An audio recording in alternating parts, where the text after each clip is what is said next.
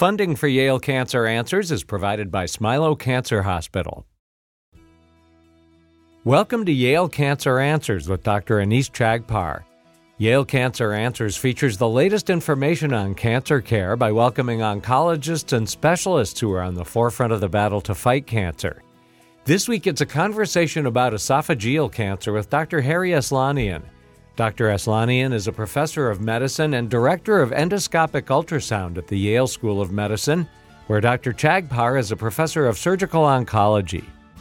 So, Dr. Aslanian, maybe we can start off by you telling us a little bit more about yourself and what it is you do. Yeah, so I'm a gastroenterologist, and I work as part of the Yale Advanced Endoscopy team. So endoscopy, it's sort of its own subspecialty in gastroenterology, where we perform a variety of specialized scope procedures, very commonly to diagnose and stage and more frequently also treat early cancers of the esophagus, stomach, small bowel, like colon, and we can also diagnose and treat some pancreas and biliary diseases. So that sounds awesome. Now, the question that I have for you is, we talk a lot about cancer on this show, clearly, Yale Cancer Answers. We don't often talk about esophageal cancer. So can you kind of paint the landscape for us on that? What exactly is esophageal cancer? How common is it? Who gets it? That kind of stuff. Yeah, there's a lot of interesting, features. We often kind of take the esophagus for granted and think of, just a tube that we are able to swallow something, and swallowing is quite a complex mechanism to get something to transfer from our mouths into the esophagus. But once it reaches the esophagus also, it has a musculature and an electrical motor that has a stripping wave that carries the food down from the upper esophagus towards the stomach. And then there's a valve called the lower esophageal sphincter that coordinates with that electrical motor. So we want to open that valve to let the food out of the esophagus at the right time, because then the stomach does its important job. It's a very acidic environment, and it's grinding up and digesting the food. So we don't want all of that acid and bile that's in the stomach to be coming up into the esophagus. So that lower valve will be shut most of the time. And because bile, which happens to be alkaline, and then stomach acid can be very irritating to the esophagus and cause a lot of inflammation. So the symptoms of, heartburn are extremely common, and we all experience that usually at some point or other. And that's also why the medications to block stomach acid, called proton pump inhibitors, and the older ones, H2 blockers, which would be like brand names like Pepcid or Prilosec, are extremely common and are, multi-billion-dollar medications across the world because these symptoms are so common. And just a little more background about the esophagus. So the esophagus itself is normally lined by squamous mucosa. So those are the kind of cells that line our skin. And so one type of cancer that arises from the squamous lining is called squamous cell cancer. And that can occur anywhere throughout the esophagus, and it can be multiple locations. And that's the cancer that's much more common around the world. So esophageal cancer overall is the 8th most common cancer worldwide and the 6th most common cause of cancer death. But in countries across Africa and Asia, there's some areas where there's a lot of squamous cell cancer. And factors that are thought to contribute to that include like smoking, alcohol, poor nutrition. And but in the United States, in Western countries, a different type of cell is become the most common cancer that we call adenocarcinoma. So the cells lining the stomach are a different type. And there's this process that's thought to be related to chronic acid reflux, where the more resistant stomach lining called columnar cells grow upwards into the bottom of the esophagus to kind of make that more resistant to stomach acid. And some people think that might have been an evolutionary process as an adaptation to reduce the symptoms of heartburn. So it seems like a fine thing, but unfortunately, there's a small risk that lining, which is metaplasia, when one cell moves from one spot to another, sometimes we call it Barrett's esophagus, has a greater risk of getting precancerous change. And that can lead to adenocarcinoma of the esophagus, which is the most common type we see in the United States. And so in the U.S., how many people every year get esophageal cancer, and how would they know what the first symptoms are? I mean, is that heartburn? But as you mentioned, heartburn's really kind of common. Yes, absolutely. So that is part of the challenge. I think esophageal cancer accounts for about 1% of all cancers in the United States, and which amounts to about 16,000 people a year. And like many situations with cancer screening, the symptoms either develop too late, and if we go by symptoms, then the cancer is already in an advanced stage. But the early symptoms may be so common that very few people actually have those symptoms. So the late symptoms of esophageal cancer would be difficulty swallowing.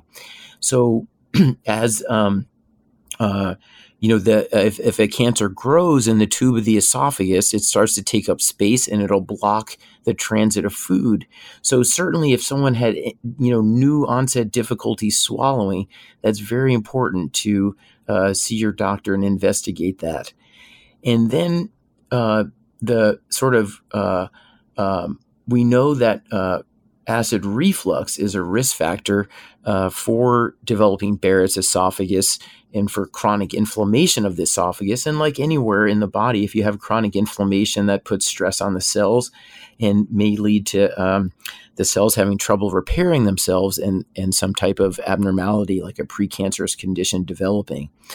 So that is the challenge then. If we have a very common symptom like heartburn, or sometimes we call it GERD, gastroesophageal reflux disease, how do we then identify amongst all of that large group which people would benefit from screening? And that's been looked at. It's and like many areas, it's still not entirely clear, because only a small proportion of people that have acid reflux will have Barrett's esophagus or will be predisposed to esophageal cancer. But typically the most effective way we do that is by endoscopy. So that's a scope procedure with a light and a camera at the end of the scope, and we can carefully examine the lining, the mucosal lining of the esophagus, and the junction, that valve where the stomach and the esophagus meet, and the stomach. And so we're looking for signs of inflammation. We call that esophagitis, or Barrett's esophagus, which is that cell type that's acid resistant growing upwards from the stomach. And then also, most importantly, we then can take biopsies if there's Barrett's esophagus to make sure there's no dysplasia or precancerous change. And so the population that seems to benefit the most from screening for Barrett's esophagus includes people with chronic reflux, age over 50. In the case of Barrett's, males more common than females, and more common in those who are Caucasian, versus when we talked about squamous cell cancer, we see that more commonly in regions of Africa and Asia. So just a couple of questions to clarify. When you say chronic reflux, how long does reflux need to go on for it to be classified as chronic? I mean, or is it a matter of more the frequency? In other words, if you get heartburn, once in a while, after a large meal, that really doesn't count. But if you get reflux every day, then that counts. So can you kind of tell us what classifies as chronic reflux? And then for the people who do fit that criteria, who are over 50, who have chronic reflux, how often should they be getting an endoscopy? Yeah, all very good questions. And so for length of time, as sort of a general rule of thumb, some medical organizations have suggested 5 years or longer of symptoms as sort of defining chronic. But you're right, pretty much everyone we know, if we eat certain foods or drink certain things, we're going to have reflux that evening. So it's really looking at the frequency as well. So symptoms that are perhaps occurring on a daily basis or several times per week over 5 years or longer period would certainly raise concern. And again, this is where it gets tricky, is that in the esophagus, you can have significant regular reflux, but it doesn't necessarily mean you have actual tissue damage or inflammation, or that you're going to have Barrett's esophagus. So even amongst those higher sort of risk group to have Barrett's esophagus, it might only be about 20% of that group that will ultimately have it. But and then another sort of risk stratification is that if there's, at the initial identification of Barrett's esophagus, if there's no dysplasia or precancerous change, the risk is very low. And so that's a very important distinction. So if the medical term for precancerous change is that dysplasia, and we can grade that as low or high grade, and if that's present, then we now have technology through the scope to kind of ablate the lining of the Barrett's esophagus in a very controlled fashion.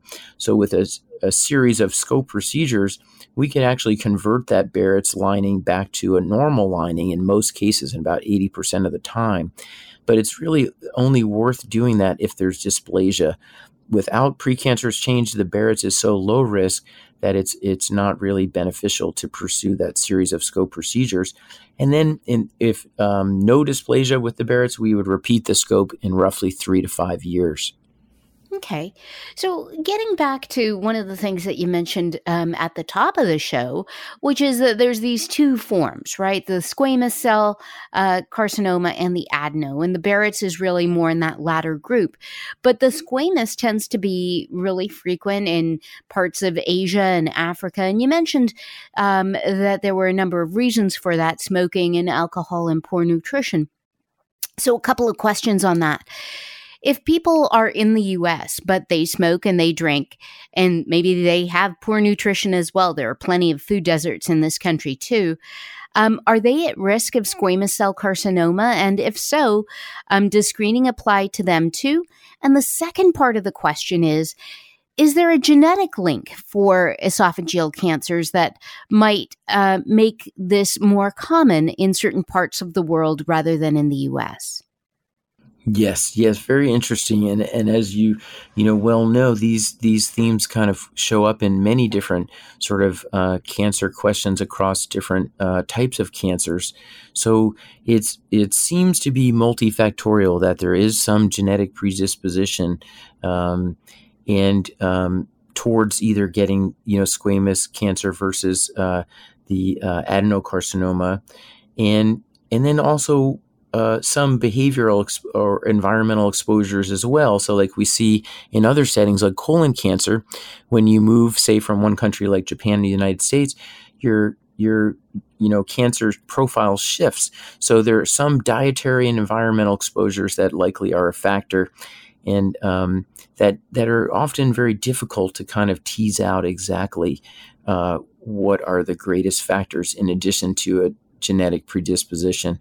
But one thing that's interesting that has been identified in studies for squamous cell cancer in Africa and Asia is the practice of drinking very hot liquids. Often drinking frequent, very hot tea is part of the culture, and that's been thought to irritate the esophagus and stress the esophagus. So that's an interesting environmental sort of cultural factor as well.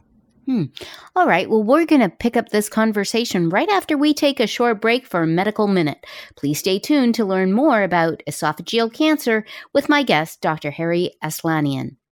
Funding for Yale Cancer Answers comes from Smilow Cancer Hospital, where their cancer genetics and prevention program includes a colon cancer genetics and prevention program that provides comprehensive risk assessment, education, and screening. SmiloCancerHospital.org. There are many obstacles to face when quitting smoking, as smoking involves the potent drug nicotine. Quitting smoking is a very important lifestyle change, especially for patients undergoing cancer treatment, as it's been shown to positively impact response to treatments, decrease the likelihood that patients will develop second malignancies, and increase rates of survival. Tobacco treatment programs are currently being offered at federally designated comprehensive cancer centers, such as Yale Cancer Center and at Smilow Cancer Hospital.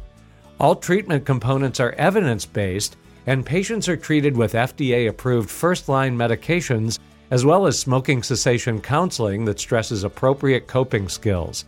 More information is available at yalecancercenter.org. You're listening to Connecticut Public Radio. Welcome back to Yale Cancer Answers. This is Dr. Anees Chagpar, and I'm joined today by my guest, Dr. Harry Aslanian. We're learning about the care of patients with esophageal cancer in honor of Esophageal Cancer Awareness Month. Now, before the break, Harry, you were telling us about two different kinds of esophageal cancer: squamous cell carcinoma, which tends to be very common in Asia and Africa, and adenocarcinoma, which tends to be more frequent here in the U.S., often caused by gastroesophageal reflux, which can lead to this precancerous lesion with dysplasia found in Barrett's esophagus. So when you were telling us a bit about Barrett's esophagus, you started to tell us a bit more about how this could be treated endoscopically, such that you can actually ablate the lining of that Barrett's and turn it back into normal epithelium. So I was wondering if you could tell us a little bit more about that, and whether, in fact, do those patients in whom you do ablate, does their risk go back to baseline? Yeah, it's been an exciting development for us. We have very highly calibrated tools now that can ablate the thin mucosal lining, which is the inner surface of the esophagus, just enough energy called radiofrequency ablation to treat that without damaging the wall of the esophagus. And in about 80% of cases, we can remove the precancerous change and also clear out all of the Barrett's. And the durability of those treatments appears to be very good, where there's only about 2% per year recurrence of Barrett's. And it's typically non-dysplastic Barrett's that can just be retreated.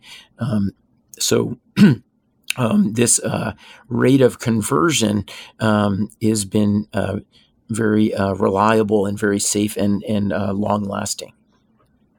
Now, not all patients will present with Barrett's. At the top of the show, you were mentioning that, esophageal cancer is one of these that's really tricky, in the sense that if you don't have symptoms, or you have things like reflux, many of us get that, and it has nothing to do with esophageal cancer. Unless, it leads to something like Barrett's and dysplasia. And so oftentimes patients may present late with symptoms like, I can't swallow. So in those patients who, go to their doctor because they're having difficulty swallowing, and they have a scope test which finds a mass, as opposed to simply a little bit of dysplasia that you can ablate, one would think that the treatment of those cancers is a little bit different. Is that right? Yes. And so the sort of warning signs of something more serious, like you mentioned, difficulty swallowing is something that you would want to be aware of and talk to your doctor about very promptly. And other signs would be bleeding. So bleeding from the esophagus or stomach typically would present as very dark black stools because the blood gets digested by the stomach acid and then turns a very dark color as it passes out through the colon and through the bottom. And also weight loss would be another concerning symptom, or like vomiting or feeling like food is getting stuck, or having to regurgitate food. So these are all signs of something larger that could be blocking the esophagus. And early detection, as in many other cancers, is very important because we know that the earlier stages have much better treatment options and much better chance of a curative and long-lasting therapy. So endoscopy is the mainstay of the initial sort of assessment and diagnosis of these kinds of symptoms, and so we can very comfortably pass a scope through the mouth under anesthesia and examine the lining of the esophagus and the stomach, and then get biopsies of the esophagus and stomach. And then if there is a growth or tumor in the esophagus or upper stomach, we use a combination of tools like in other cancers. We'll use CAT scans to make sure that none of the cancer cells have spread to other areas around the body. And then we use this combination of ultrasound and endoscopy called endoscopic ultrasound, where we do an ultrasound right inside the esophagus and right next to the tumor, and we determine how deep into the wall the tumor goes. We call that a T stage. And then we determine if there's any lymph nodes that look like they're involved with cancer, which is the end stage. We call that local staging. And the depth that the cancer goes into the esophageal wall determines the stage and determines what treatments would be most effective and appropriate. If we catch something really early where it's just sitting on the mucosal surface, more and more we can treat those very early cancers right through the scope, where we can cut them out either by placing a band around the tissue and grabbing it away from the wall and cutting it, or a specialized technique that we can perform called endoscopic submucosal dissection, or ESD, where we cut around the cancer and then cut underneath it to separate it from the wall. But as the cancer grows deeper into the wall, there's a fat layer and a muscle layer below the mucosa, then it requires more extensive therapy. So if it's very early, just into the wall, then surgery can be pursued. And as it goes through the wall or spreads to other areas, then typically a combination of radiation and chemotherapy is pursued. And then after the tumor is shrunken, which can be done very effectively with those medications, then surgery is considered to remove that area. And so would that surgery at that point be done through a scope, or would that mean a bigger operation? Yes, that surgery is done most typically by thoracic surgeons, and it involves cutting out the affected piece of the esophagus, and they do a special kind of lengthening procedure to pull up the stomach and connect it up to the esophagus higher up in the chest. So it's in expert hands. The outcomes are very good, but it's a rather large operation. Yeah, it certainly sounds like it would be a lot better to catch this early and have what sounds like a fairly minor surgery done through the scope, where would that be like a day surgery? Do you even have to stay in hospital after you do one of these resections through the scope? Yeah, most commonly we're able to send people home the same day. Occasionally we'll observe someone overnight in the hospital, but it is very remarkable how the necessary treatment changes as the cancer becomes more involved and grows deeper.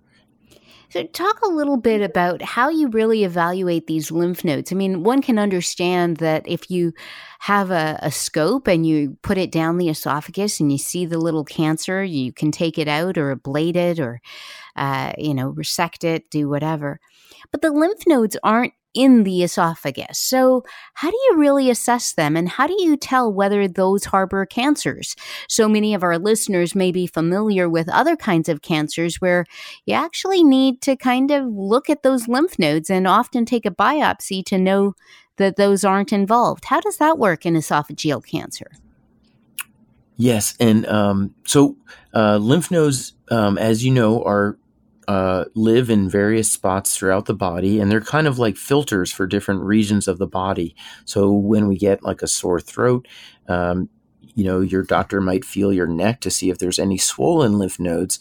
And so those lymph nodes are always there, but if they're swollen and enlarged, they're reacting to something. And that often is like inflammation due to infection, or sometimes they can be responding to the spread of cancer cells.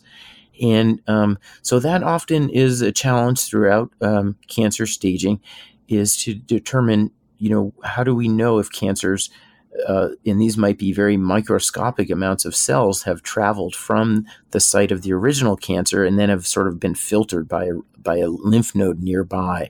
So in esophageal cancer, when we use the ultrasound probe at the tip of the scope, we can see through the wall of the esophagus, and we can see the surrounding structures, and those include lymph nodes. So we look at the node, and as it gets larger, darker, or rounder on ultrasound, then we become concerned that it may be involved with the cancer. And in some cases, we can do a biopsy right through the ultrasound scope. We can pass this flexible long needle through the scope and then safely pass it through the wall of the esophagus and stomach to get samples of lymph nodes. We don't typically do that for lymph nodes right next to the cancer because we wouldn't be able to tell if the cancer cells came from the primary tumor or from the lymph node. But if there's lymph nodes further away from the cancer, then we can directly sample them. And other imaging modalities like CAT scan, they also look for the size and features of lymph node. And then there's PET scans that look at the sort of metabolic activity of the lymph nodes, and as it gets very active, can also help distinguish between inflammation and cancer. How often do we do CAT scans and PET scans and so on in esophageal cancer to look at distant metastatic disease? Yeah, so it's very important as part of the initial staging. So so the accuracy of that initial staging is very important so that we can fit the treatment to the problem. So we don't want to undertreat, we don't want to overtreat. So that initial staging, including CAT scans, sometimes PET scan for esophageal cancer, will almost always do that endoscopic ultrasound as well. And then from there, we work as a multidisciplinary team with the radiologists who look at the scans, the pathologists who look at the biopsies, the surgeons, and the oncologists and the radiation oncologists, and then make a treatment plan. And then once the treatment begins, then the oncologist typically would have a set protocol where they'll get periodic scans as the treatments progress, and then again once the treatment's completed. Dr. Harry Aslanian is a professor of medicine and director of endoscopic ultrasound at the Yale School of Medicine. If you have questions, the address is canceranswers@yale.edu, and past editions of the program are available in audio and written form at yalecancercenter.org. We hope you'll join us next week to learn more about the fight against cancer here on Connecticut Public Radio. Funding for Yale Cancer Answers is provided by Smilow Cancer Hospital.